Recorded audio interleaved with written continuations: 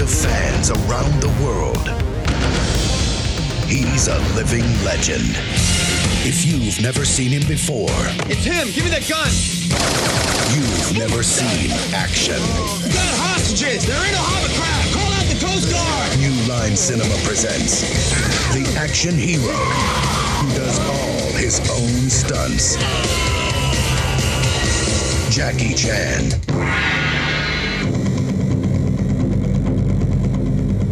Welcome to Midnight Flicks, a podcast dedicated to discussing movies relegated to a late night purgatory. I am one of your hosts, Pat Mitchell, and joining me back from spring break, summer break, both breaks, Adam Walker. How are you? These are the breaks. So much has happened since I saw you last. It's been so long. I was convinced that this wasn't even going to happen. I thought, boy, Midnight Flicks it's gone into the ether. Is this the end of the Midnight Flicks heroes as we know it? I mean, I certainly hope not. I hope this was a cliffhanger. It was a cliffhanger that turned into like Return of the Living Dead. Like our fist came out of the dirt. We went from cliffhanger to like having to revive ourselves back from the dead. Right. Well, I mean, a lot has happened. I had 2 children. Wow. One of them I aborted. The other one I sent off to engage in some sort of child labor. This break has been longer than the pandemic, conceptually, but not in reality. But yeah, a lot has happened. How about for you? Nothing. We didn't really do shit. Bullshit. Nothing really transpired. There's nothing new in my life. just back at it. That's good. I mean, it's good that you have stability. You're like my rock. Oh, well, we're like Bette Midler and that other old bag in Beaches. Yeah. My favorite actress, Old Bag. Are you the old bag? Sure. Who's be the other old bag in Beaches?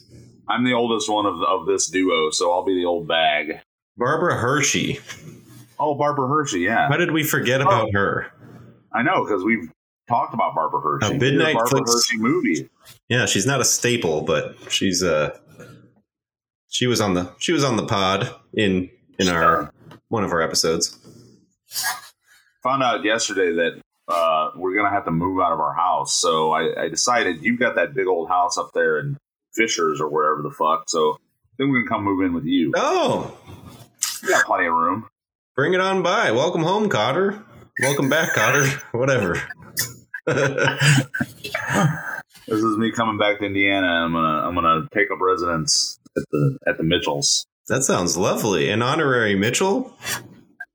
Ripley will be just thrilled. That is the makings of a sitcom, right? Like a Perfect Stranger sort of scenario where I just like show up your front doorstep with my luggage. Hello, cousin Pat, I'm here. Oh, you're somehow like Lithuanian for some reason in this incarnation of Meepos. 2.5 man boys.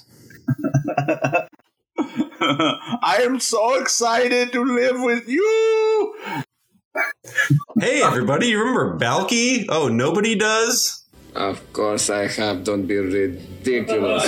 Great. Well, then we're bringing it back for 2022 for the 5% of the population that remembers that. You know who does remember Balky? Me. Both of us. Straight from Meepos. I'm a Meepos fan guy.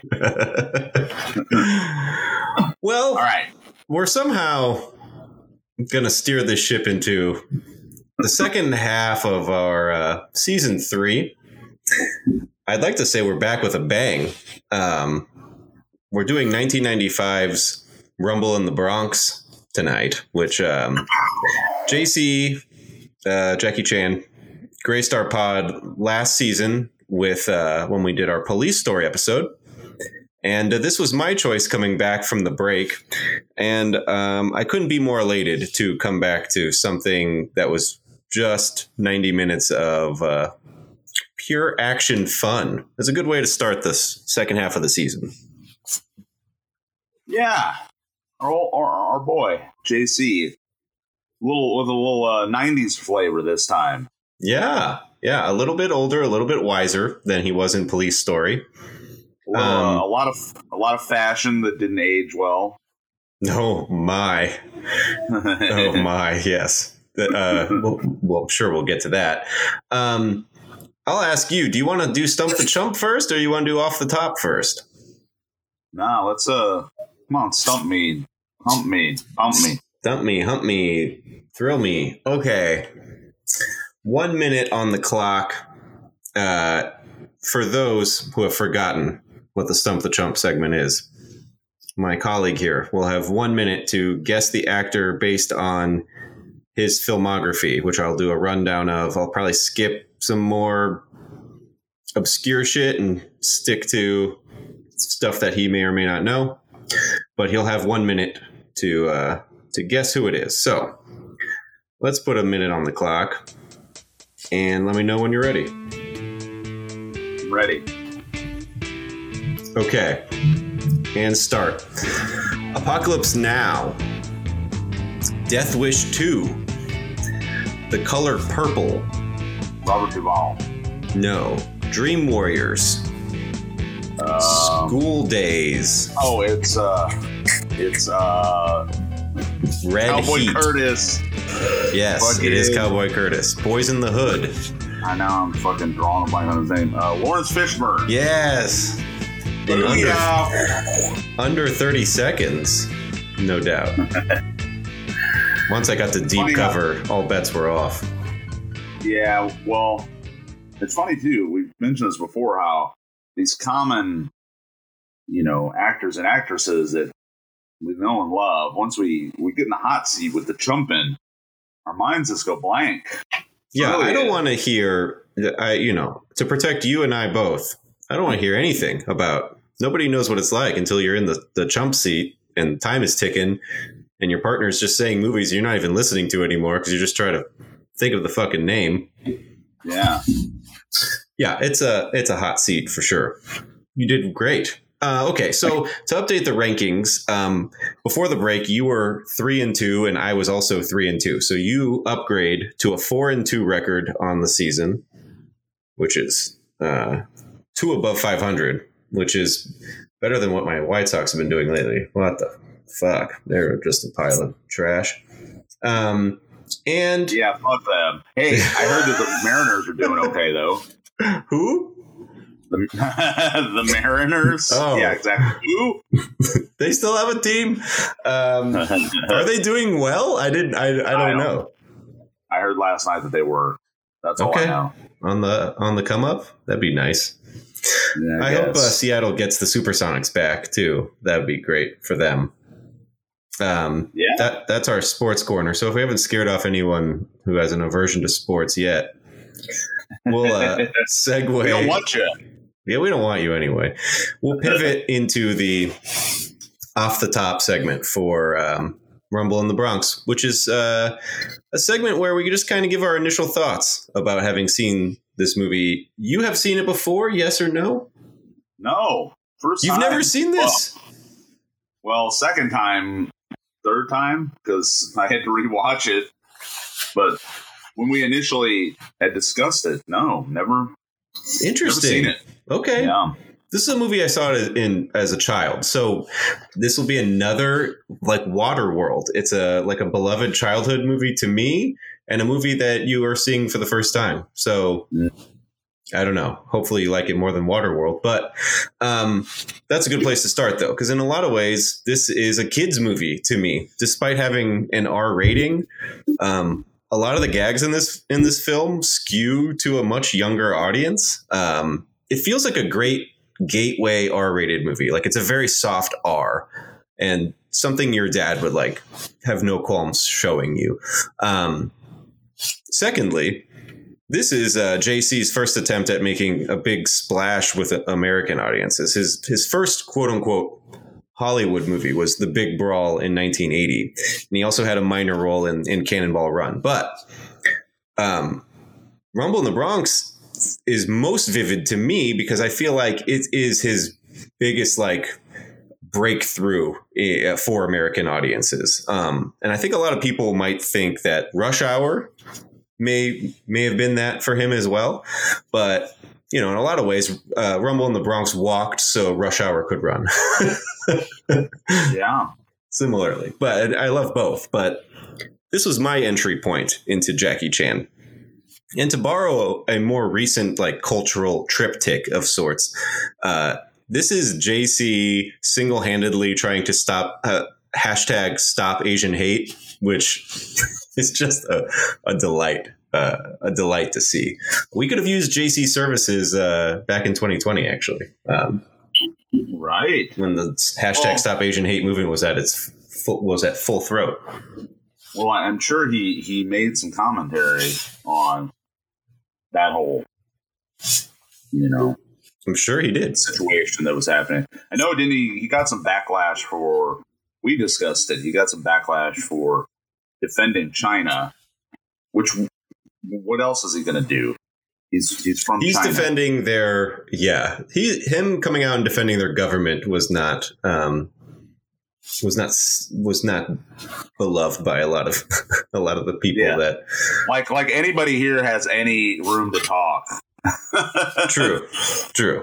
I think this was mainly his fellow countrymen were like, how could you possibly still defend this government that we are all oppressed by? Like, I think it was more like, I wouldn't go as far as bootlicking, but it was more like Jackie, the man of the people.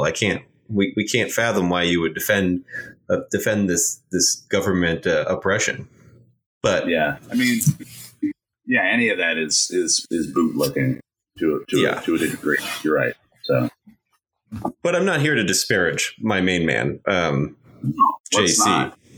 What were your thoughts then? That's just kind of the notes that I wrote down, having nostalgically watched this for the purposes of this podcast. But I'm interested to hear what you thought. So we probably discussed this before with Jackie Chan. I'm not as well versed in Jackie Chan's filmography probably as you are, but I know going into seeing any Jackie Chan movie that I'm probably more than likely going to enjoy it somewhat. That's just a given. But his filmography is so broad. He has so many movies. It is an intimidating adventure to engage in, to try and tackle everything he's done, because the man's been making movies since the 70s.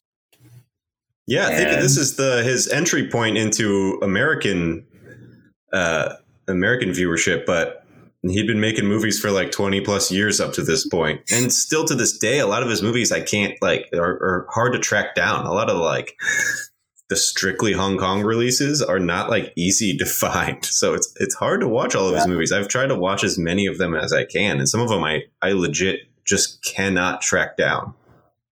Yeah. So that's pretty much it. I go into it just thinking it's going to be a fun time regardless.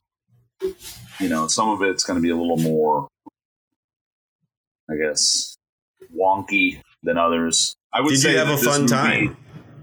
I did have a fun time watching this movie, and I will also say, on the other hand, this movie is dumb as shit. Yeah. Yeah. That's why I think it's like, it's oddly like, you have to be as a child, you filter through the nonsense and take it at face value. Whereas now watching it as an adult, I don't know. We bring a lot of curmudgeon-y lack of, I don't know. There's like a lack of childlike wonder that we bring to the table as adults that only a child could unabashedly love this. You know what I mean?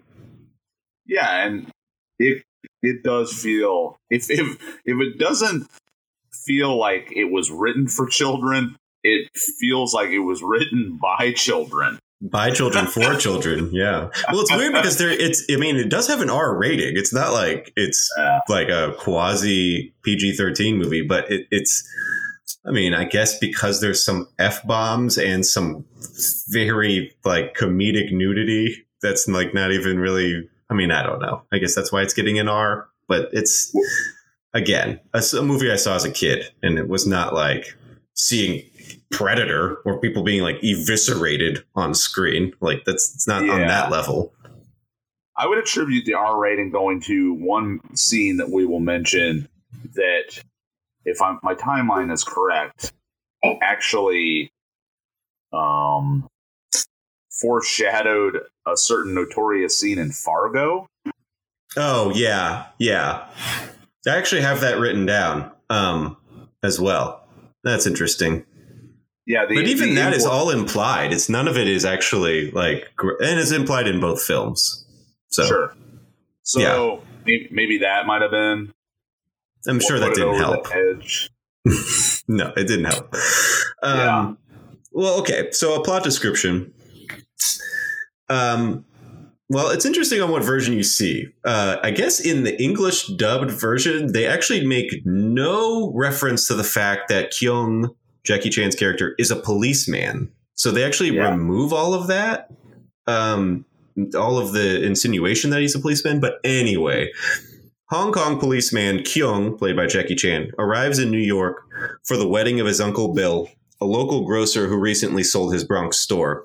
After a biker gang bursts into the store to wreak havoc, Kyung spends the rest of his vacation basically just kicking ass and taking names. That is the Cliff Notes version of it. It's very much so a Billy Jack Does the Bronx. Right.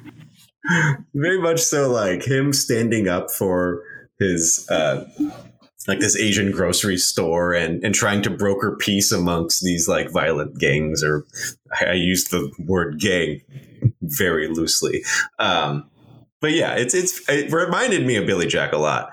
In terms of money made and all that, it had a $13 million budget. It grossed about $32.3 million in North America alone, had a total of $76 million worldwide. So a resounding success. Roger Ebert gave it 3 out of 4 stars. He said, I think we'll both agree with him on this. Quote, any attempt to defend this movie on a rational ground is futile. Don't tell me about the plot and the dialogue. Don't dwell on the acting. The whole point is Jackie Chan, and much like Fred Astaire and Rogers, he does what he does better than anybody. There's a physical confidence, a grace, and elegance to the way he moves. There is humor to the choreography of the fights, which are never too gruesome. He's having fun. If we allow ourselves to get in the right frame of mind, so are we. You know, gotta hand it to our guy. Nail on the head. That's kind of how I felt about it as well. So, you know, as they say, broken clocks, right? Twice a day. You know? We like to drag all 340 pounds of Roger Ebert from time to time, but he's got the nail on the head on this one. Anything else, little tidbits that you want to throw into it before we get into the details of it? Yeah, I do want to make a commentary about I don't know whether it was an intentional suppression of the plot device that he was a cop. Now, clearly in this ACAB saturated era that we live, well, maybe not so much anymore, but you know, we're trailing on the vapor waves of the ACAB high that we just came out of. And this is coming from a self-professed lifelong cop hater, okay? But we've talked about this before about how a lot of that is bandwagon jumping, disingenuous just performative horse shit because we like our cop movies. You know, we grew up during a time when the buddy cop movie, cop as a good guy hero, that archetype was firmly cemented in our consciousness. So, you know, you and I, we enjoy watching these cop related movies. Okay, anybody that says they don't, then fuck off. I will say this though. I do like the fact that in this version that we probably watched, the version I watched, the fact that the detail that he's a cop is not implied. I like that better. I like the idea better that he's just some average dude from Hong Kong that's coming over to hang out with his family. Yeah. He has he has training, obviously, but he's kind of put it away. He hasn't utilized it. He hasn't needed to. So there's really nobody knows why he's a kung fu master. You know, he's just trying to live his life. So I like that better. It would have taken away from my enjoyment. It would have taken me out of the movie, I think, if I would have thought the whole time, oh, this guy's a cop. As opposed to Police Story, where it makes sense and it's fun. I just like the idea better, this fish out of water tale. It helps to deliver that idea better for me. It plays better. Yeah, for sure. You know what I mean? So no, I totally agree. I didn't know that he was a cop until after I, read about it after the fact. So, yeah. No, there's no further indication that he is. There's none in the English dub version, and even in the original like Hong Kong release, I think there's just like a small inclination of it towards the beginning. But even then, it's like he's just a cop on vacation. And then it's he's not actually doing any detective work throughout this movie.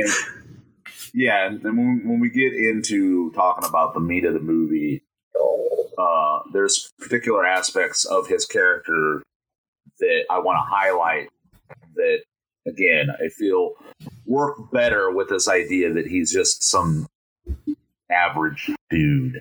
Yeah. So cool. All right. So let's get into the good, the bad, and the questionable.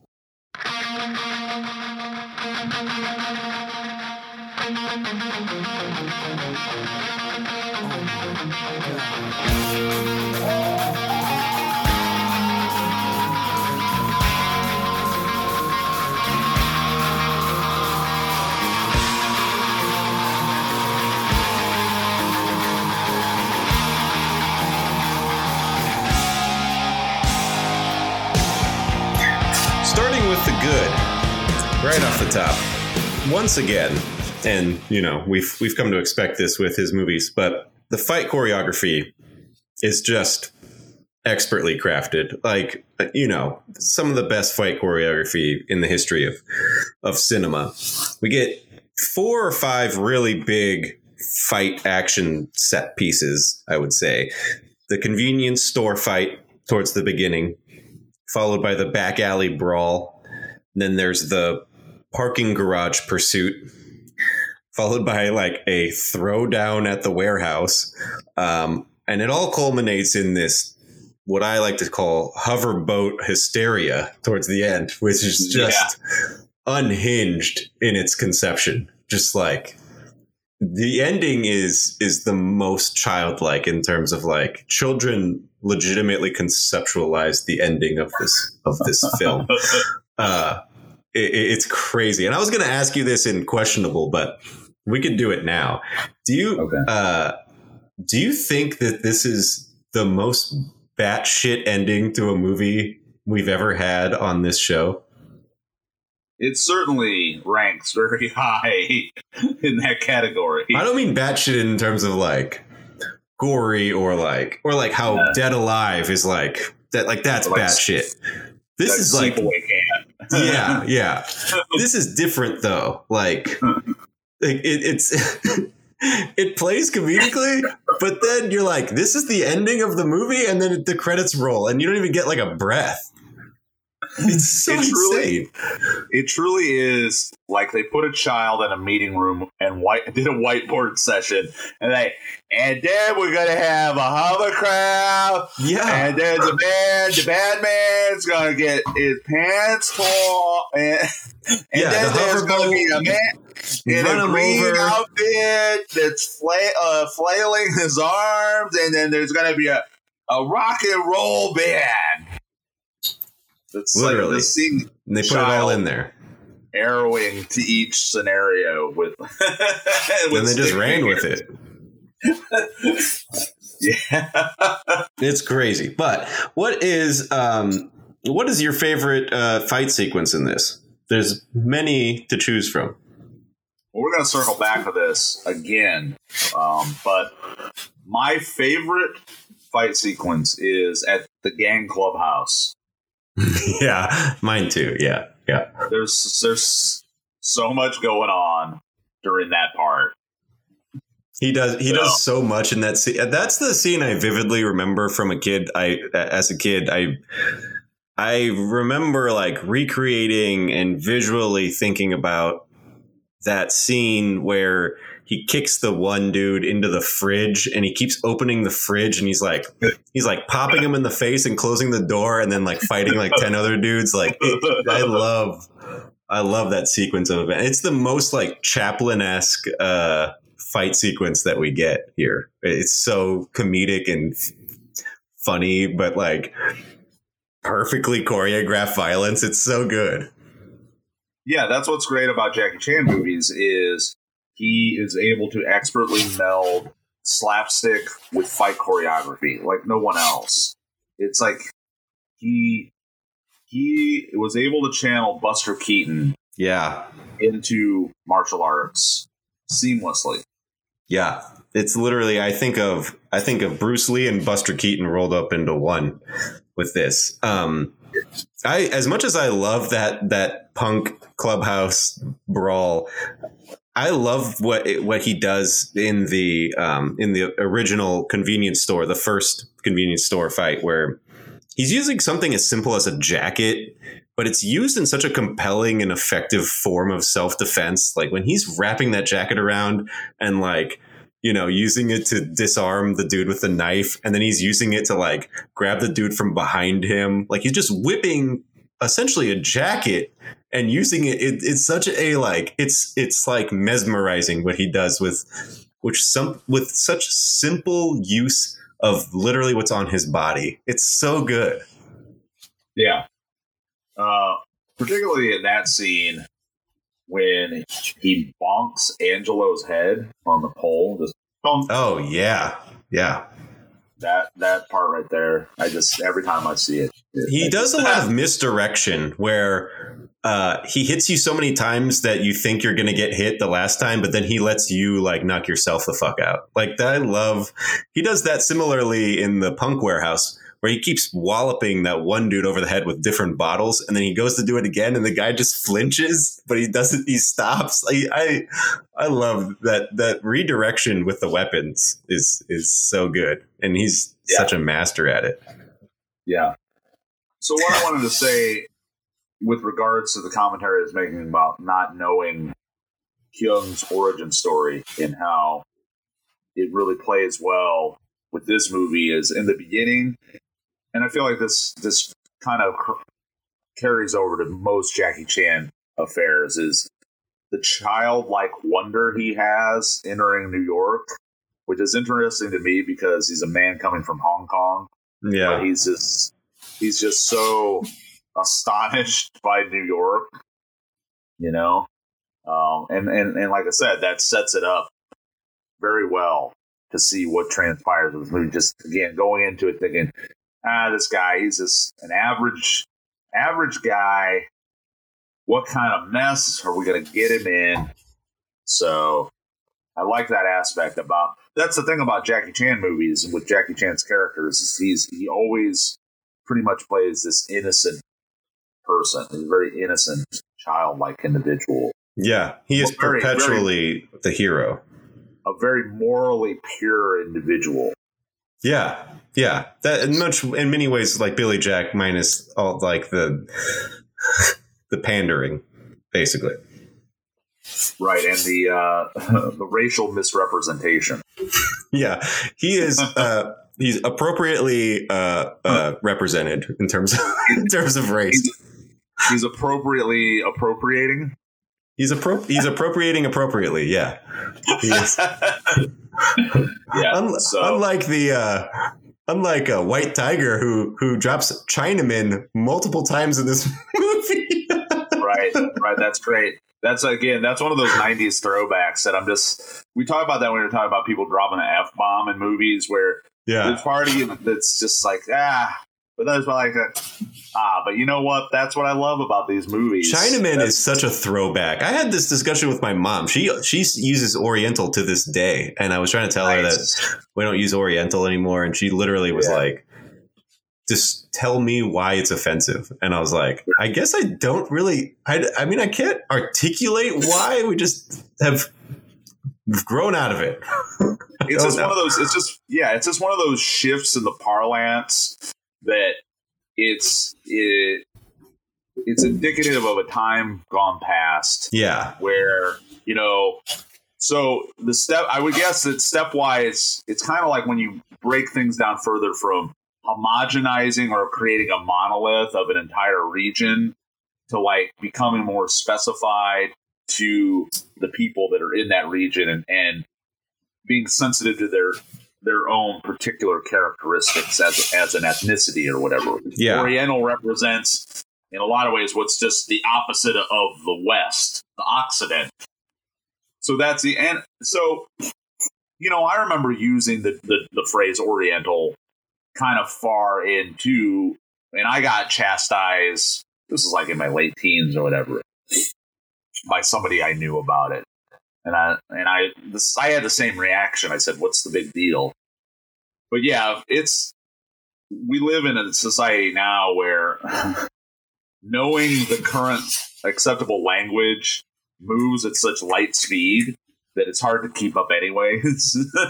You could misuse a term or phrase to describe somebody that isn't you at any moment anymore. It's true. So, whatever. I mean, if your mom wants to say Oriental, if it's coming from a place that is innocent enough, then let her have that.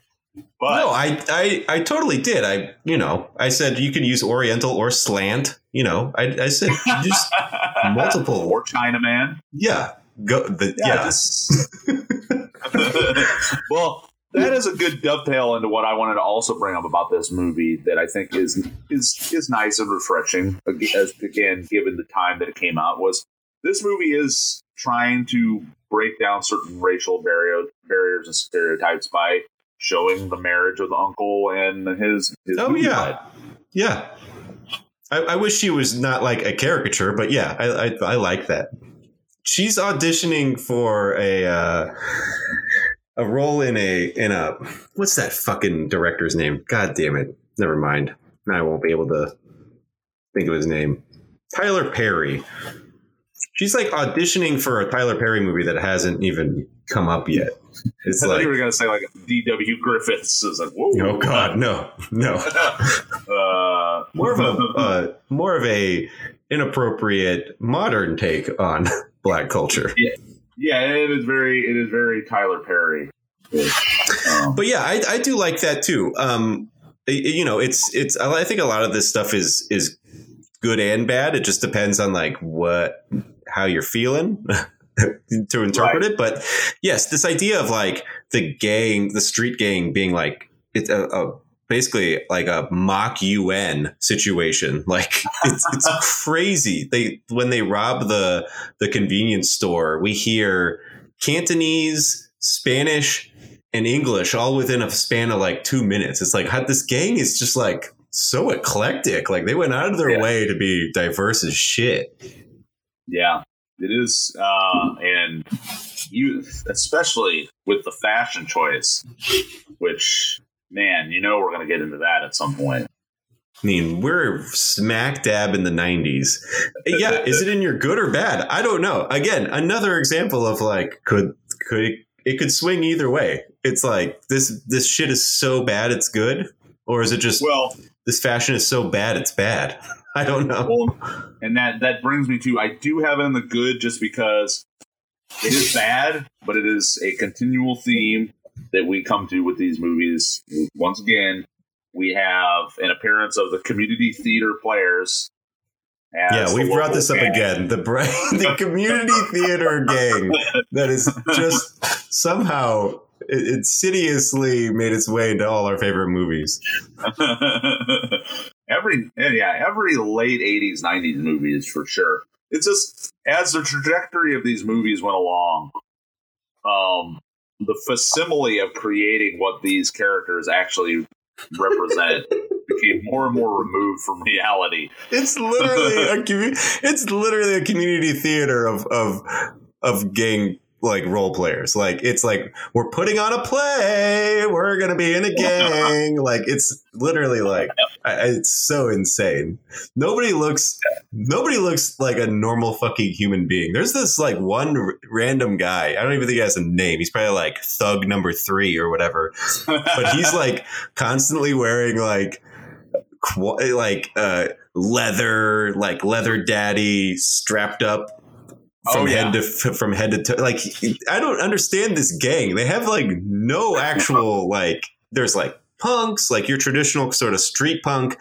The head of the gang, who I lovingly like to refer to as Tony Lasagna. I don't know why he's like even the head of the gang. So I know he's the most so inconspicuous of all of them. He is. He looks like the biggest narc. It's like, how's this guy? This guy's your leader? It's a why. They are the Shasta of Road Warrior gangs. Like they're so. The Shasta, the Tab. Tony is so much like a D-list Sopranos character. Tony Lasagna, yeah, he is. Yeah. Yeah. Hey, you guys just get along. Yeah, he's the fucking weirdest. Back to stuff that made me laugh. JC posing and popping zits in the one-way mirror is cheese that only he can pull off. Legitimately, no other actor pulls that scene off. It is too cheesy and hokey for anybody else. Yeah, the one-way mirror gag is very choice. It's so good, and it's a pure Jackie Chan idea from the perspective of like just this stupid, whimsical like comedic gag. Yeah. Do you know the name of I just called it like the horny Pinocchio coat rack, but what is he like punching and practicing on? What is that fucking thing? Does that have a name? No, I know it does have a name, and I've heard it before, but I can't recall. But him using, what was that? I just said it. I know it's something pole, I think. Oh, okay. Yeah. Anyway, no, that's not the name of it. Punching and like, it's the equivalent of like the speed bag in boxing, basically. Only it's multifaceted. But him working that horny Pinocchio coat rack, I could watch that all day. I love watching him work that fucking thing. And it's, I don't think people actually realize the level of talent that takes, but it is a discipline that us mere mortals will never fucking exhibit ever. Yeah. Also, who's your favorite punk gang member, and why is it not Angelo? Right. That is the question. Man. I mean, Angelo is definitely up there. For some reason, the guy... Okay, so let's just get this out of the way, because we implied it. There is the scene that we were talking about earlier that foreshadows what happens in Fargo. And that is a scene where the leather daddy harness guy gets tossed in the wood chipper. Lance, okay. Well, his partner is the weird Chris Tucker knockoff Slim Jim Latino guy. Yeah. I guess he's my other one because he's just so ridiculous. He looks like Beaker, Benson and Beaker He from does. The Muppets. Yeah. That's what he looks like, doesn't he? Yeah. No, he totally does. I think multiple punk gang members are giving off like Fifth Element vibes with just like aesthetics and just the over the top. Like Angelo specifically is acting like he's in the Fifth Element. Yeah, Fifth Element Muppet vibes. For real. Very, very much so. But yeah, let's talk about that scene. That dude getting fed into the wood chipper is fucking gnarly because it's such a comedic, jokey, childlike martial arts film, and it's just dude going head first into a wood chipper. Like it catches you off guard a little bit.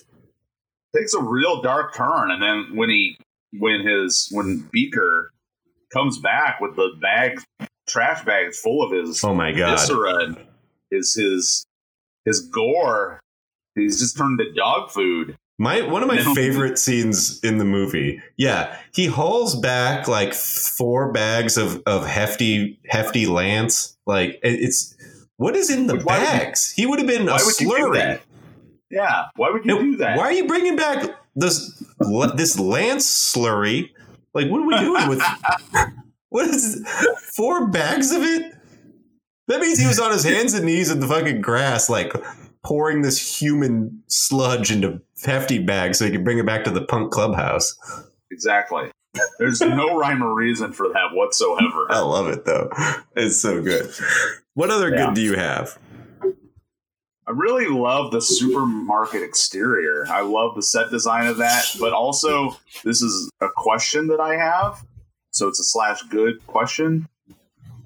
Why is there a strip club sign pointing to the rear entrance of the... From what I've gathered, this is like a multifaceted building with... Because she lives there. She lives there. It's a grocery store. And on the back side, probably has multiple entrances for other businesses. But yeah, it's like a crazy storefront. I love when the front facing part of it gets pulled off of it. That is such a fun set. Like what a crazy ass it reminds me of Lethal Weapon when he's on I think it's in Lethal Weapon 4 when he's on the toilet. Yeah, it's the same gag. She's on the toilet and the front of the fucking building gets torn off. It's essentially a Pee-wee's Playhouse.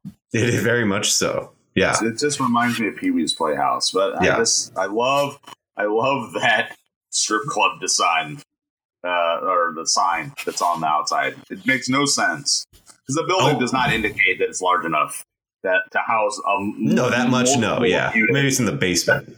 Yeah, only in New York. Yeah, right. That's only in Vancouver. Yeah. Well, I did want to mention. So there's a couple more things that you probably have. So let's see if we can commiserate on this. The bouncy ball truck driver / scene. Yeah, I called him Johnny Freedom. Yeah, that guy sucks. That's another one of those. It's the child whiteboarded this. In the meeting. Okay, but also, what a narc piece of shit. Like he sees like a bunch of gang members running around this parking garage looking for somebody, and there's clearly a stowaway that's telling you to shut the fuck up, and Johnny Freedom just can't handle it. Like, he's over here.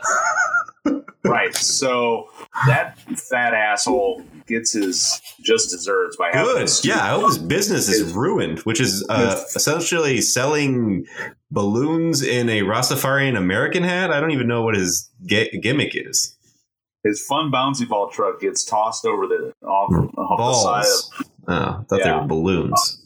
No, they're balls. Which again, that's just like the setup for just a gag. It's like they took the stereotypes of action movies, the gags, and just decided to throw them into this movie. And that's what, like, he's just a traveling ball salesman. And like, yeah, it's in essentially just like a produce delivery, produce delivery truck. So, only in New York. Oh, hey, you got it all here. So you really do. The club that Nancy works at is really something. We'll talk about it again. This again. I gotta keep coming back to this analogy. It's the 6-year-old whiteboarding the most ridiculous scenarios to happen. So we have here, it's like this Beyond the Thunderdome meets the Gasworks and Wayne's World scenario. Where Nancy is just dancing in a cage that is surrounded by a tiger, and there is simultaneously live DJs performing with a live band, and then we have the community theater 90s gang players all getting their yayas out around it. That's their club. That's their go-to. That's their watering hole. That makes complete sense. That might actually low-key be my favorite set in the entire movie. It like, what in the wide world of sports is going on there? Like, it is literally like you described, like this industrial dance club go-go set, like go-go dancing set. Also, strictly as two people who book shows, strictly from a booking perspective, this has got to be like a logistical nightmare. I mean, it's okay, we've got the Bengal Tiger rented for 2 hours. Nancy's go-go dance routine is from 8 to 10. And then we've got a Skinny Puppy cover band going on at 11. Like, what the fuck is this? What is this venue? Yeah. It's nuts. Yeah. Sign me up, though. Like, I'll be there. What is this acid-soaked Lollapalooza? We've decided to engage it. I love it. It is one of the wilder. Like, I could spend the movie's 90 minutes. I could have spent 90 minutes in that club, like, alone. I wanted to bring up, since you mentioned Skinny Puppy, that this dovetails into one of my next points was, man, late 80s and early 90s was a real good time for industrial music to be the soundtrack for dirtbags partying. Yeah, it's the go-to. Yeah, if you got Tony Lasagna and his gang showing up, you got to have that as the backdrop. So we've got a soundtrack cameo there by Ministry before Kyung comes in to trash the party. Very briefly, of course, like fits right in. It reminded me a lot of Class of 1999 when Nine Inch Nails makes an appearance. Oh yeah. And that dirtbag party. That's industrial music, the dirtbag soundtrack for the 90s. It was the future music that happened for the future that we never got. Industrial music. Future music now. Yeah, that's cool. Now that's industrial music, volume 70. Now that's what I call Tony Lasagna's dance party. Yeah, it's fucking weird as hell. What else did I have down? Oh, we haven't talked about Danny here, but I mean, eventually had to get to him. But this is in my good. Danny getting roughed up by the like. I don't know what the hell that thing is. There are some sort of miscellaneous crime syndicate. I put the mob, but they're not the mob. It's like a miscellaneous crime syndicate, right? Yeah. There's no real sense to these guys. So Danny getting roughed up by the miscellaneous crime syndicate dude is so much amazing unintentional comedy. He throws the diamonds in Danny's face and he's like, ah! He like lets out this fucking half-assed wedgie whimper. Like this dude is cruising for an atomic wedgie. This fucking kid. I could not get enough of him. He was bad in the same way David Mendenhall was, only in like David Mendenhall, you wanted to choke, and then this kid, I just couldn't get enough. I was like, put him in every scene. This is just amazing. Yeah, I was hoping you would bring up our dude. That scene pivots from unintentional comedy to pure comedy, though, because Danny starts throwing like miscellaneous melee weapons at Kyung to use on that dude who is basically just Zap Rousdower, the mulleted crime syndicate guy. I fucking love that scene so much. Yeah, when it's just like progressively more dangerous paraphernalia. I think he throws like a football helmet, and then he uses that, and then the Zap Rousdower dude is like, no. Like, what? A fucking football helmet cracked across your dome? It did nothing? Like, is he Chunk? What is this? What is going on? Right, and then he eventually throws that, the giant industrial-sized plumbing monkey wrench, and that's what makes him deflate like a child in front of him. Yeah, it's great. Any more good that we could bestow upon this category? Well, we already talked about the batshit hovercraft final. We can keep talking about it. I really love the when he commandeers the Lambo and just has that like weird like decorative serrated sword, and he just like he puts his foot up against the sword and puts it out the door, and then just like rip shits through that fucking the hovercraft. That is such a like imaginatively really cool and fun scene. Also, Lambo dickhead is again dressed like a Fifth Element's background character. I don't know what the hell is going. What is that guy wearing? Yeah, his Max Headroom ass looking outfit. It is like Max Headroom meets like it's like tell me what the Nazis would wear if they came to power 300 years from now. Like it's like very like future gay commandant. Like what is going on? Yeah, they awoke Hugo Ball out of his cryogenic slumber. Okay, yeah, so now we live in the year 2222, and yeah, the Reichsführer's folk have to look good. They have to look fashionable for the dance party, and so here we go. So only in New York. Even with like the Fifth Reich at that point, dominating the globe, there's still people in New York that talk like this. Hey, it's fucking Nazis. The Fifth Reich. I can't get anything done with these fucking Nazis here. Yeah. I wanted to say though, with regards to the hovercraft scene, there's so many little vignettes of wacky sax shit happening, but wacky sax, that's a good way to put it. Yeah, one of my favorite things is when the hovercraft is coming for the mother with her baby, and she just throws the baby, and Kyung catches it like a football. And somehow, miraculously, the baby turns into a department store mannequin for about 3 seconds. It's magic. It's fucking whimsical in a way. Yeah, that's so good. Danny has one of the choicest outfits of 1995. He's got an old school straight build New York Jets hat, and he's got this like Bart Simpson sweatshirt. Like Danny is fucking swagged out this whole movie. Fly. Yeah, he's fly. Makes up for the lack of, feeling from the waist down, I guess. He's got to get it somehow. All right. Well, we should probably wrap it up and move on because we're the time's ticking. So let's move on to the bad. Let's move on to the bad. Oh shit! One last good. I put this down as my last good.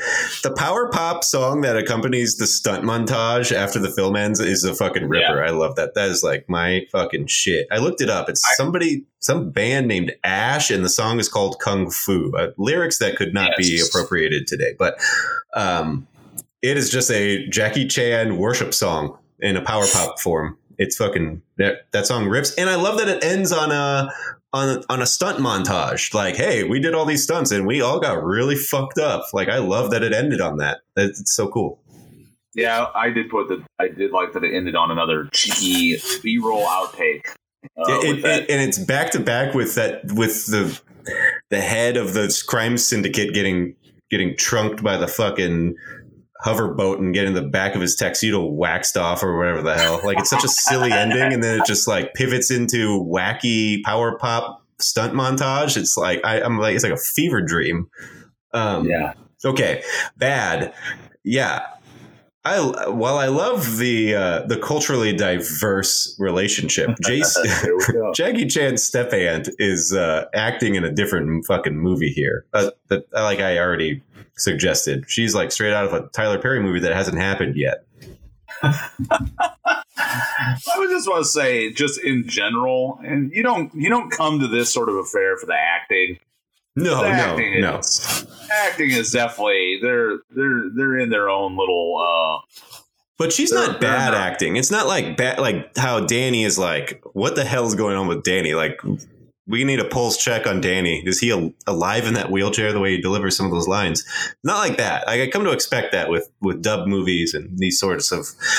But she's like legitimately like over the top to where you're like, who wrote this character? Like, this is insanity.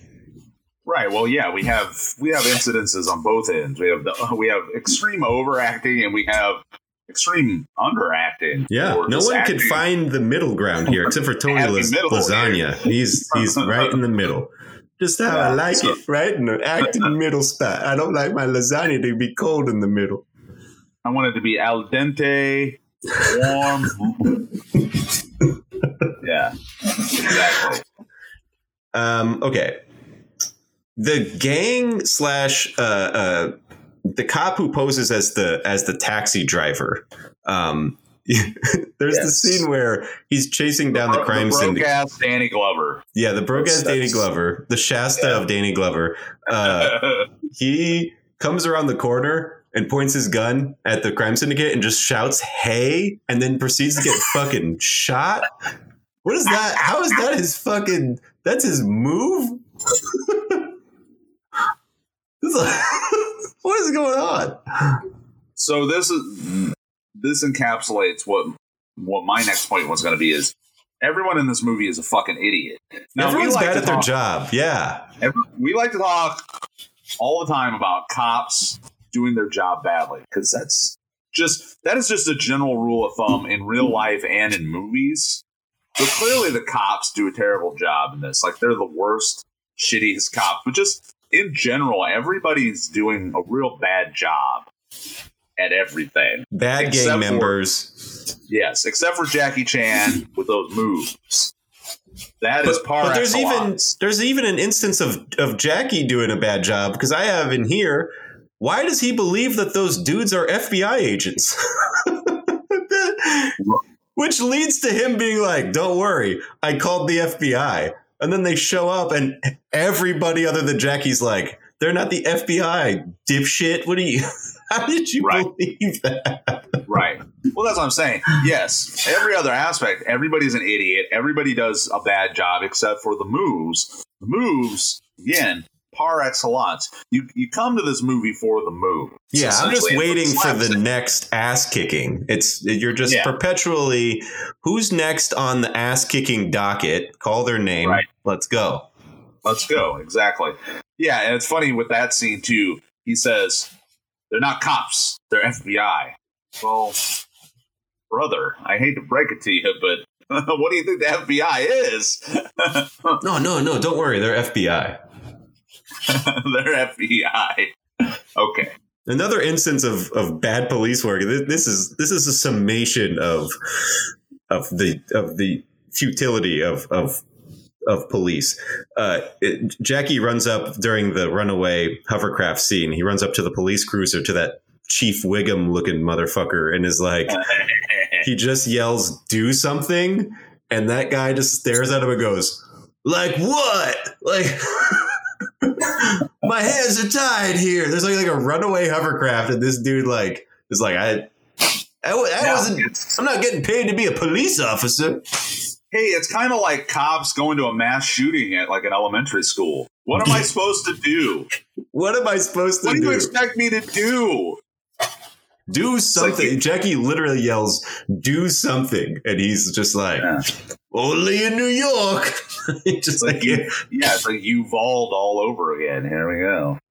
An actual bad is, and I insinuated this earlier, obviously it's Rumble in the Bronx, but this was shot in Vancouver. They did their best to try to hide the mountains, but there are totally mountains that showed up in this movie. That's funny. I didn't notice which is that. hilarious. In the background, they try to do like these big graffiti set pieces that would hide the mountains in the background, but the mountains still made it in the movie. So Womp womp. Goofs. Womp womp. Goofs. Well, actually, when this was in pre-production, they were going to call it Rumble in Vancouver, and they were like, they just thought Rumble in the Bronx, first of all, is a cooler premise. Second of all, just from a titular standpoint, sounds way better than Rumble in Vancouver.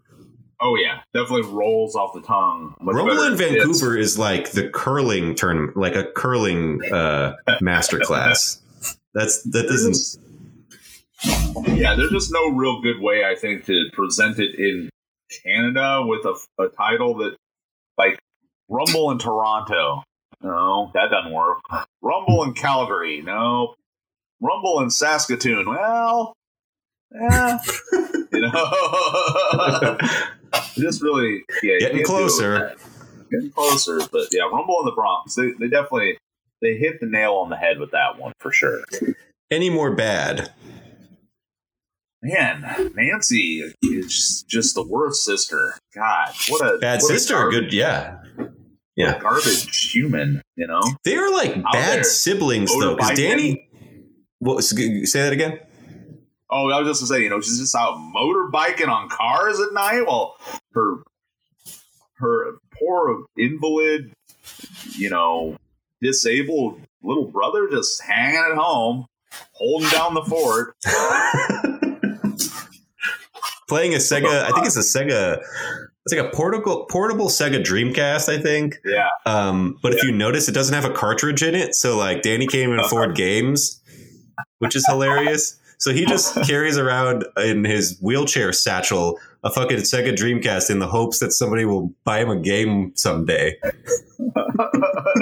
So just like a maniac, he's just like fiddling the controls like in his imaginary head. Jackie hands him like the Sega Dreamcast, and you can clearly tell in the back there's like no fucking games in it, and he's like, "Thanks, Jackie. Maybe one day I can afford to buy a video game." Like, right. Yeah, shitty ass sister. Of all the money she's like stealing, she can't buy a game for Danny to occupy himself. I was gonna reverse it though. Like, she's a shitty sister, but he's also like trying to pimp his sister to JC at every turn. Yeah, so I brought that up in the questionable, actually. So we can move to questionable if you'd like. Yeah, so let's just talk about that. Where do I have it? I have it right. Yeah, right there. Why is Danny trying to fix Kyung up with his stupid sister? Well, talk about, shooting your shot and scoring somebody out of your league. I mean, she would be lucky if JC would grace her with his presence. Well, it's just so funny because Danny just sits there and talks all this shit about her, and then he's like, "Oh, but by the way, my sister is a real catch." Yeah, he's always like, "She's so pretty." Yeah, right? Come on, dude. You're being creepy. It's weird as hell. Weird. Does your boner even work?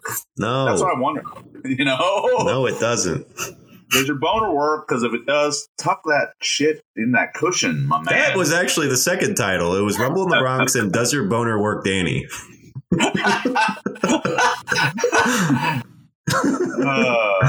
Answer no. Can you repair a hovercraft with duct tape? Because apparently that's what happened. It's that easy. Not only did they repair it, but they reinflated it. Yeah. Yeah. So off the top, I had, Hong Kong is pretty rowdy place. It's got a lot of people. There's a lot of people in China. I don't know if anybody needs to be reminded of this. Everyone remembers that. Do you think like Kyung fights all the time over there? Because I feel like, again, this is a fish out of water tale. He comes to like New York, like it's like this grandiose spectacle of a place. He gets to the Bronx and it's like, wow, this is pretty rowdy. Like, do you just not leave your home in Hong Kong? Because pretty sure Hong Kong's quite a rough and tumble, place to be in. So, well, he had to have. I mean, he had to have practiced kicking ass at some point. You don't just kick ass to that degree. No, it's not like you just got touched by the magic kick-ass wand. And there is some sensationalism happening here, like degradizing New York as a city. Like it is made out to be that New York is a city where crime happens on every corner at every second, and like crazy crime. Well, it did at one point, but hey, this is like I think that's right at the cusp of the 95. It had been not completely, but it had been reformed well past the lawless 70s and 80s. It was still in the process at that point. I would say that. How many hoverboat massacres were there? Yeah, was this based off of a real life scenario? That was Son of Sam's coup d'etat. He fucking did a hovercraft down 16th Street or whatever. Yeah, but I would say that 95 was, I can't remember exactly when Giuliani took his reign. Oh gosh, the Giuliani years were the ones where it really it turbocharged it into the magnificent gentrified fortress that it is now. So, yeah. Thank God for that. Now I can go to New York with my family and feel safe. Now I can go to New York with my dick out and be asked to put it away. Politely. But before, I would not be asked. No. Okay. So I had a question. This seems to be a continuity goof, aside from the mountains issue. So when we get introduced to Nancy, when she's I meant to mention in the good, too, motorcycle biker chicks. Chicks. Yeah, this is the height of motorcycle biker chicks. I can't think of another better example. Biker babes. But we get introduced to Nancy as the biker babe, and if you notice with the close-up on her face, she has not one but two nose ring piercings, and she has a face tattoo, which magically disappears in any scenes afterwards. So I don't know. That was just some costume shit she just put on just to really get her jazzed up. It's literally what I thought of. I thought of it as this community theater's way of dressing up for a night of criminal activity. Yeah, getting pizzazzed for like a professional wrestler. Like she's like Animal and Hawk. She's the third Road Warrior. Yeah. Yeah. Well, that's whack. But okay. What do I got? Oh, I like the assemblage of the criminal syndicate guys. They decide that the best way to clean up a botched heist or whatever, or a deal that went down, was to detonate it with a grenade. That's how you clean it up, huh? That was bonkers to me too. Just literally pin pull, grenade. And then the main guy, the Penn Jillette looking motherfucker. He goes, after they just created all this mayhem, he goes, cops are all over the place. Well, duh. There's lots of the dumbest shit I've ever heard being uttered by that Zap Rousdower and Penn Jillette guy. And then furthermore, when they're talking about it, the cops are talking about it. The Mayor Wiggum's guy with the broke ass Danny Glover, he goes, these boys are professionals. Yeah. Oh my God. I had that down and we didn't say anything. I laughed so hard. He was running down the shit sheet of crime activity that's what he deduced. We're working with real professionals here. what a way to like just. That line had me in stitches. I was like, there's nary a professional to be found in this movie. No, taking a sledgehammer to put in a thumbtack in. Come on, man. Just like a real surgeon's precision here. They must be real professionals. Yeah, just blow everything up with a hand grenade. They'll never know the difference. Also, that white tiger guy, I don't know if you noticed when they went to the golf course, they asked for him or where he was, and he referred to him as Mr. White. So this guy didn't even change his fucking name. His name is White Tiger is his nickname, and his name is literally like Bob White or some shit. What? Carl Tiger. Carl Tiger. It should have been him, right? Completely nude in a collar, like outside of the go-go dancing cage, instead of that Bengal tiger. We got Carl Tiger here tonight. Yeah, skinny puppy cover night. What a wild night. My other question was, can the frame of a building be completely torn down with some cars and some chains? No, it cannot. But, Jackie has such a good line when the entire front of this fucking building is pulled off of its foundation. And she's crying on the toilet, and he's like, "What's the big deal?" He has the audacity to say, he's like, "What's the big deal? I'll pay for everything. Don't worry about it." It's like, what are you paying for? This is literally the 9/11 of convenience stores. Right. Well, I had that in the bad because we haven't talked about Elaine, and man, Elaine just really gets ran through the fucking proverbial ringer. It's crazy that we haven't talked about her, but yeah, she is. I mean, because she's kind of like, she's a very hapless character. She's very hapless. Yeah, I would agree. And it's funny because the way you get introduced to her in the beginning, you get introduced to her as if she's going to be this very shrewd, business person. That she knows what she wants, and she's not going to get one, put over on her. And I'm sure there was a certain intention to that, to show the absurdity of the fact that she goes into this enterprise thinking that, she's going to start off right with this grocery store in the Bronx, and then she just gets like hammered. Just her life gets obliterated by having Kyung introduced to it.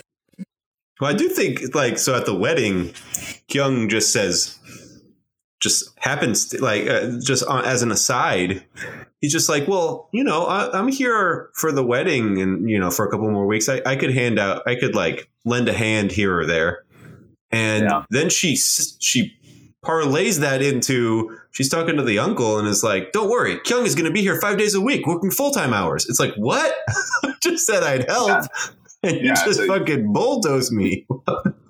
Just right. I never said anything of Way to sign me up for shit I never said I was going to do. I'm on vacation, bitch.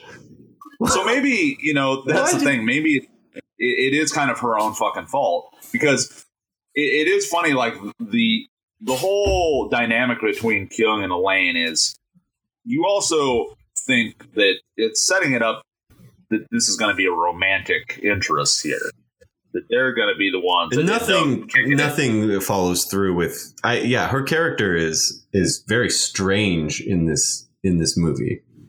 Right, and so she kind of forces him into this role as bodyguard / slave labor for the week that he's there on vacation. Yeah. And he's just there trying to have a good time, so he ends up kicking it with the bad girl, which, even though Nancy sucks, can you blame him? So, and then Elaine's shit gets fucked up because he's just out trying to, get his dick wet. So, and then she tries to manipulate him into feeling bad about it. When she's the worst. It wasn't his. Yeah, it wasn't his. So, I don't know. On the one hand, it's like I feel bad for Elaine, but on the other hand, I'm like, fuck her. Yeah, she does have it coming to her. I do feel bad to an extent, but also, like you said, fuck her. That's the thing. She manipulated us. She manipulates him. She manipulates us. What typical woman? Just women. Can't live with them. Can't live with them. I'll tell you what. All right. Well, anyways, that's a good. We had to have our discussion about Elaine. So I'm glad we got that out of the way. Yeah. All right. So, any more questions? Well, okay. Yes. Wondering about. There's just the chick hanging out at the gang clubhouse in lingerie there. Saw that. Just I was like, wasn't even phased by it at that point in the movie. Yeah. So there was that. She must have been Lance's girlfriend. Yeah, just hanging in like a Victoria's Secret fucking spread, just hanging out there. She reminded me of in From Beyond, Barbara Crampton's character. Yeah, I mean to a certain extent, but like that's the thing. Barbara Crampton's character, as much as it's awkward, she's like hella kinky, so I'm like way into it. So she's Shasta Barbara Crampton. I like that this is a thing now. $7 million for those diamonds. I think even by a 90s bad guy standard, it's kind of chump change to be creating all this fucking mayhem. Is it? I don't know. That seems like a lot with inflation. The $7 million in 95. Yeah, but even they say at the end, after all the trouble, they're like, "This isn't worth it. Fuck it, just kill them and let's do it." Well, yeah, it's definitely not worth this. All that they went through at that point, but I also, part of this is Kyung fuck it. He's not some diamond enthusiast. He's just throwing a number out there for dumb dick Danny to choke down his fuckhole. Like, that's true. You're right. Who is Ahab the Arab?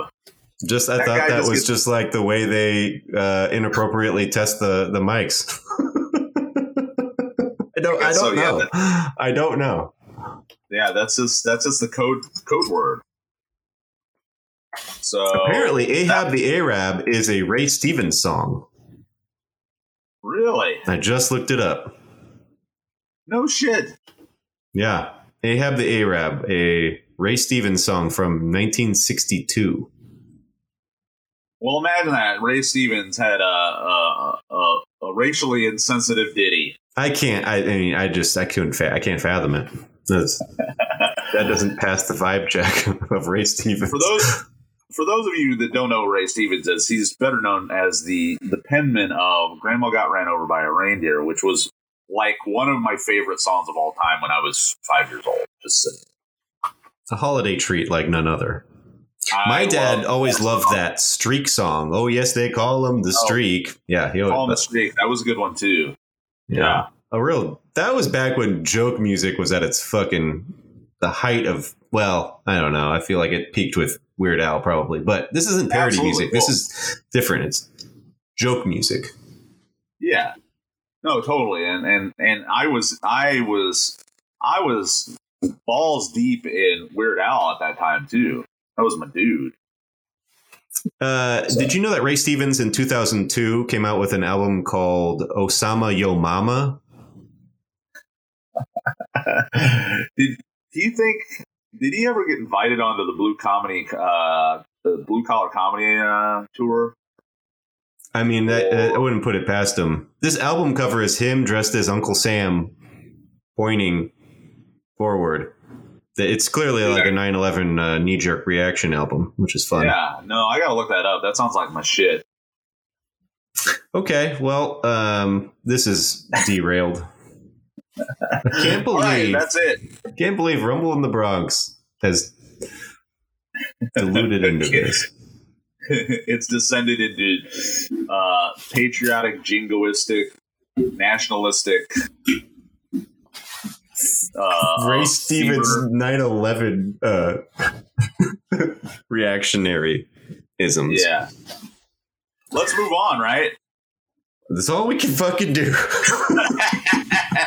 Now that we just deflated our tire. Like okay. Ray Stevens when he saw the towers fell. Let's move on. We gotta move on. Gotta dust ourselves off. Okay.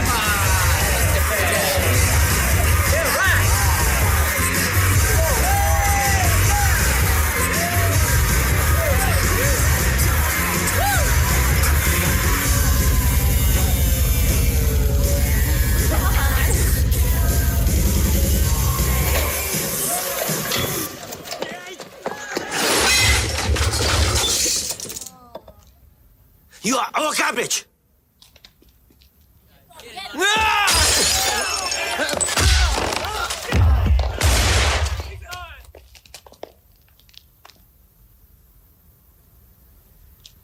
This is where it ends, big shot. You got the guns? Drop the gun.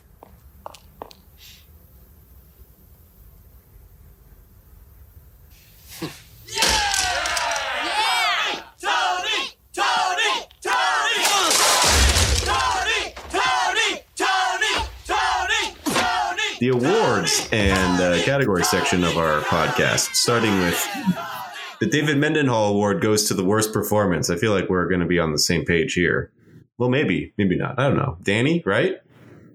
I mean, there was a lot of bad performances, but yeah, let's just give it to Danny fits Danny both Moore. criteria, though. He is not only the worst performance, but he's also a child. So Yeah, he's a little shit. So he's a little shit that couldn't act. So there we go. Perfect. Our crown prince. our crowned crippled prince, Danny.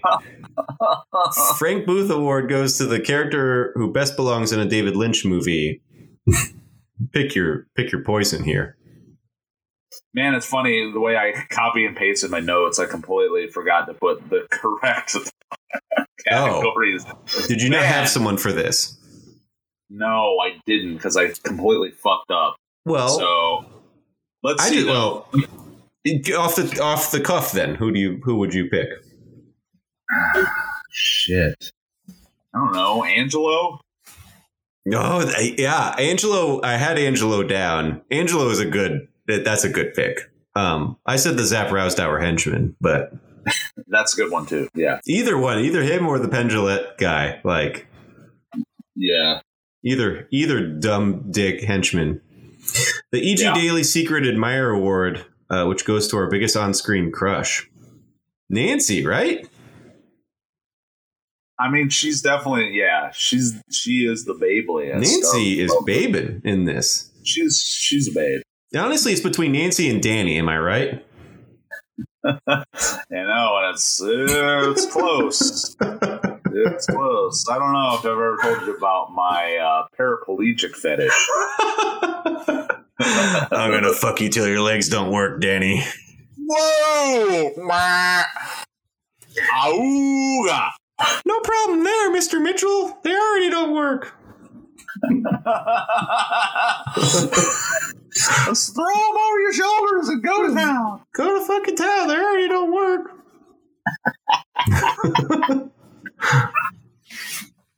Okay. I don't know why he's Mickey Mouse.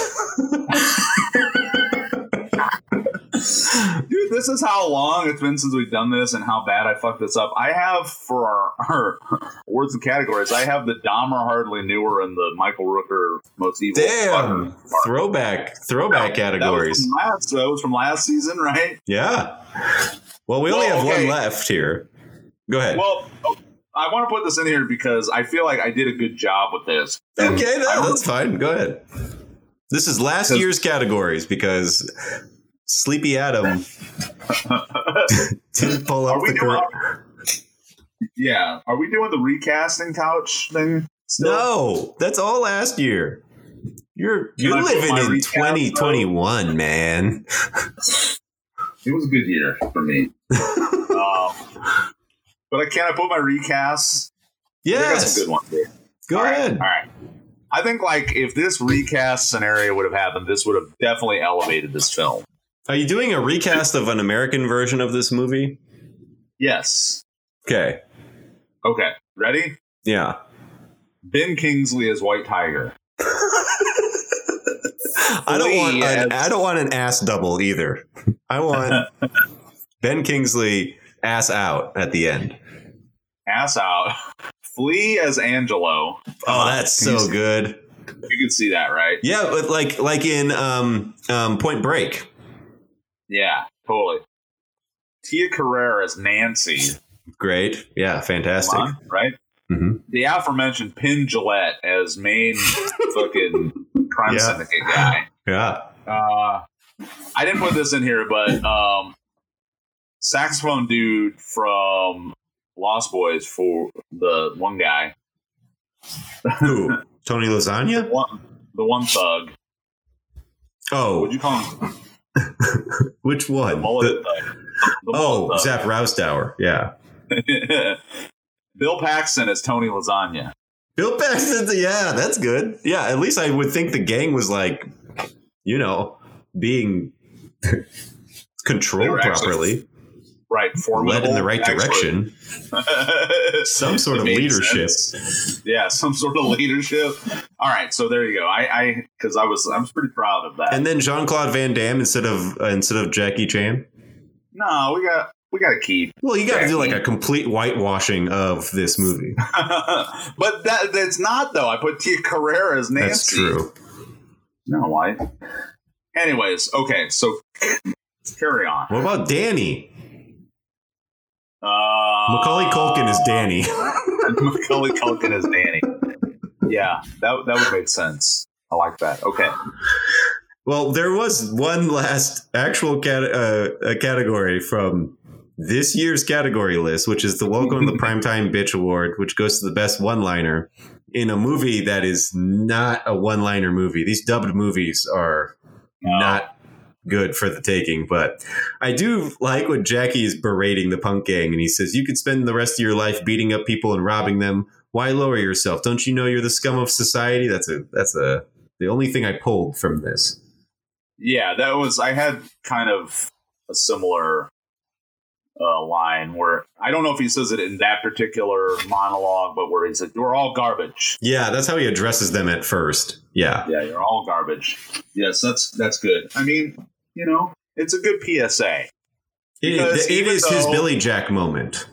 It is his Billy Jack moment. And even though, like a lot of these movies, it really doesn't do a good job of really getting into the socioeconomics of why young people gravitate towards gangs, because they come from low income scenarios and they need some sort of community. Even though it doesn't do it, it's like the professional guys cleaning up the mess with the hand grenade. Yeah. But he makes a good point. Despite the fact that they're born into those scenarios, they're still garbage. And fuck them. And then he says oh, next time we meet, we're not fighting, but sharing tea.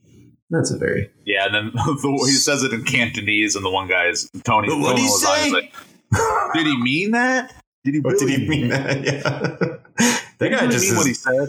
No one ever asked me to drink tea with them. Yeah. I know, right? Wow. He was really moved by it. Only in New York. Okay. The Wiki Wormhole, our trivia section to close out this movie. Body count. 9 people killed on screen. 4 gangsters were killed in a car crash. Lance, who was thrown into the wood chipper, and then an unnamed police officer is killed in a car crash. Oh, and along with 2 women killed in a car crash and an unnamed henchman who is knocked into the tree by the I was going to say motorboat, by the hovercraft. So that's actually more than I thought it was. That's more than I thought. I thought it was 4 or 5. Yeah. This is according to the wiki death count, which does a really good job of keeping track of a lot of different movies and their death counts. This has some really fun trivia to pick out my favorite, but let's do a rundown of all the injuries.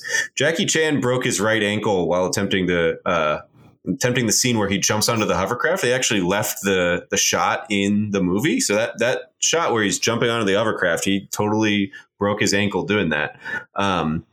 Later in the production of this movie, director Stanley Tong, which if we haven't talked about this, but Stanley Tong is a fucking badass. He sprained his ankle completing the rest of the movie in crutches. He was the type of director that was like, I'll never ask you to do what I wouldn't do. So he would do some of these stunts to test them out if he came up with an idea for them. Let's see who else. Francois Yip broke her leg while filming the scene where she rides a motorbike across the top of the parked cars. She insisted on returning to the set after her leg was plastered at the hospital. 2 stunt women also broke their legs during the filming of the motorcycle chase.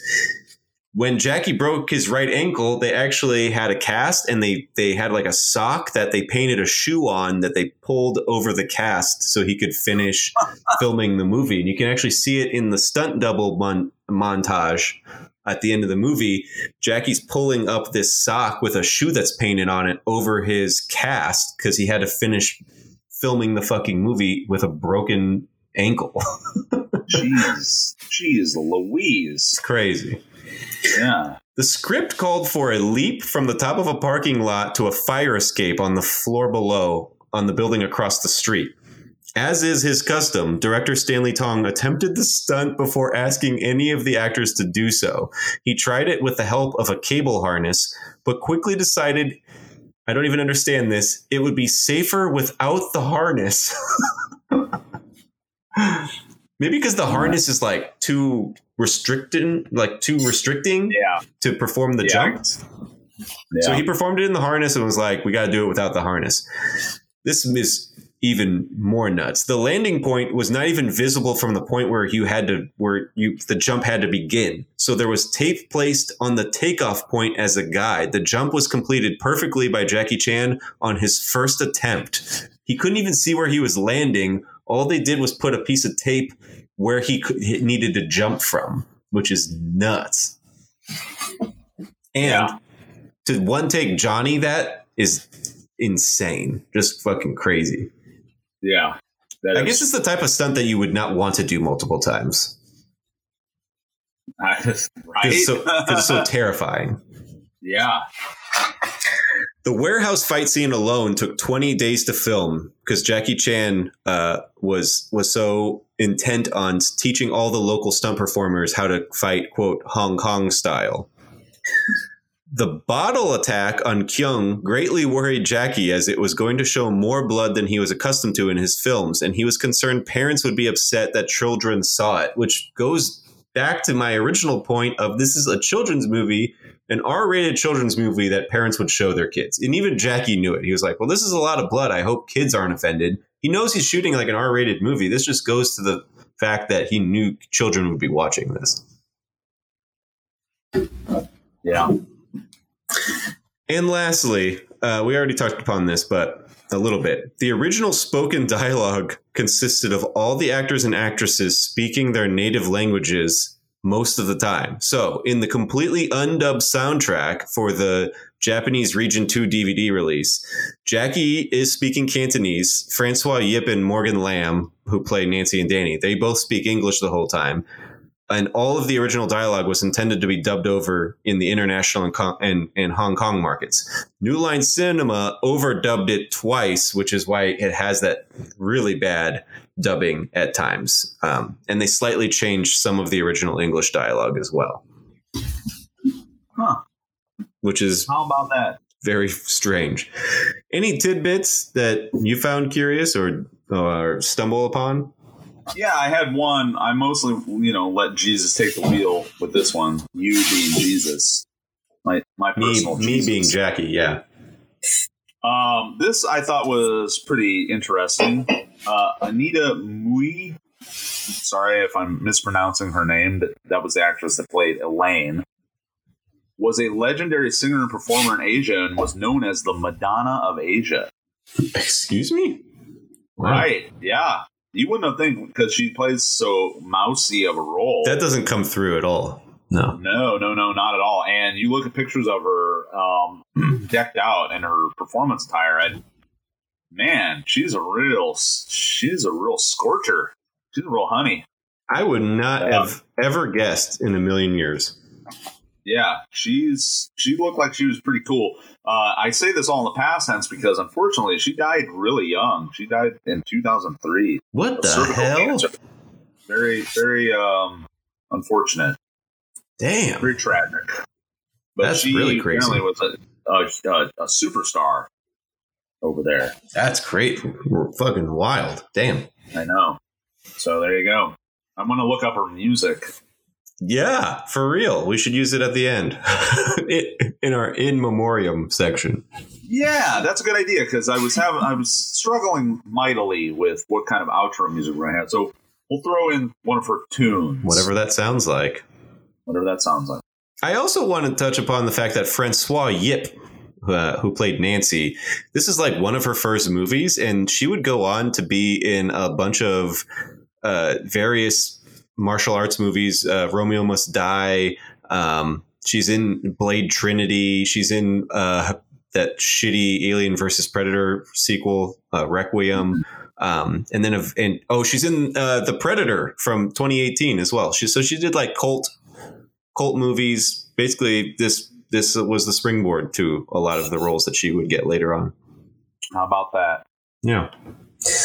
Good for her. So let's rate this and get out of here. Come up with some iconography for this rating. What do we want out of 5? What? Danny wheelchairs. Perfect. Good. I think we had flaming wheelchair in it was Manhunter, I believe. Is this our second wheelchair iconography? Might be. So be it. This one's not been set ablaze though. Just a regular. Wait. Yeah. I got a better one. Out of 5 Lance slurry in garbage bags. There we go. That's better. Out of 5 slurried Lance hefty bags. How many hefty bags do you give this? I'm going to give it's a 3 with a half full hefty. The other one's just miscellaneous viscera that didn't fit in the other 3 bags. Yeah. I'll give this a notch above it. I'll give it 4 hefty bags of viscera out of 5. I love this movie. Yeah. Still holds up. Just super fun. And we didn't touch upon this, but it's 91 minutes in and out. You're just like rolling. Just like you get the opening shot of the Statue of Liberty, and it's like, all right, we're off to the races. I'm in New York, kind of kicking ass. Let's go. Yeah. Yeah. So have you given much thought about what's on the next episode of the second half of season 3? I did, because, this is an unorthodox season for us, because typically we just barrel through until right around now, and then we take a break, and then we come back in October for spooky season. And now we're just gonna lead right up into October and then carry through with Halloween themed movies. Correct? That's the first operation. The first 4 episodes of the second half of the season will be traditional Midnight Flicks episodes, and then starting in October we'll do 4 Halloween themed movies, and then that'll leave us with 4 more episodes after Halloween is over on the back end. So basically we have 4 regular episodes, 4 Halloween episodes, and then 4 regular episodes to close the second half. Okay. Well,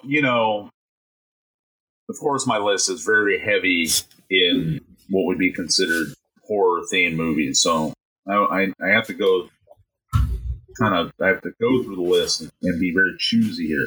So I feel this is a good follow-up. This is a movie that both you and I have talked at length off the mic. We've needed to discuss this. Let's just get it out of the way. Next week, we're going to talk about Brawl in Cell Block 99. Oh, wow.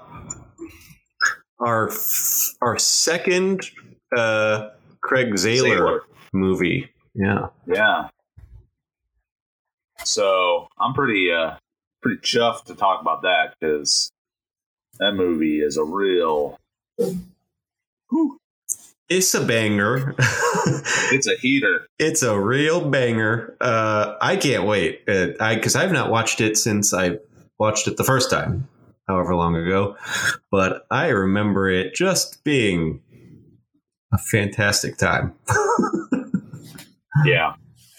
So there we go. Are we going to do the whole trilogy? Are we going to do Dragged Across Concrete next year? Who's to tell? Who's to say? Dragged Across Concrete is a very controversial movie. So, speaking of cops, yeah, Cops. It's got canceled Mel Gibson in it. It's very much so like a police brutality movie, almost like a pro police brutality movie. It's fucking bizarro. It's weird. But yeah, it's Dragged Across Concrete is very much so like influenced by Cobra, like this vigilante rogue police force, and how everybody else is villainized by comparison. But yeah, we'll see, I guess. Excited to do Brawl in Cell Block 99 next week, though. Mm-hmm.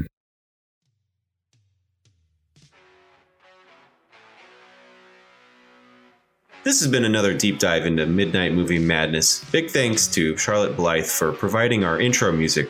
Our outro music for this week's episode is brought to you by Anita Mui. If you're a band looking to submit a song or a listener looking to submit a question, feel free to shoot us an email at midnightflixpod@gmail.com or hit us up on Instagram at midnightflixpod. We're also on TikTok at, you guessed it, midnightflixpod. For Adam Walker, I'm Pat Mitchell. See you next week. Goodbye. 孤單一生，空對怎冷孤襟，始終得我一個人。景色繽紛，使我苦惱加深。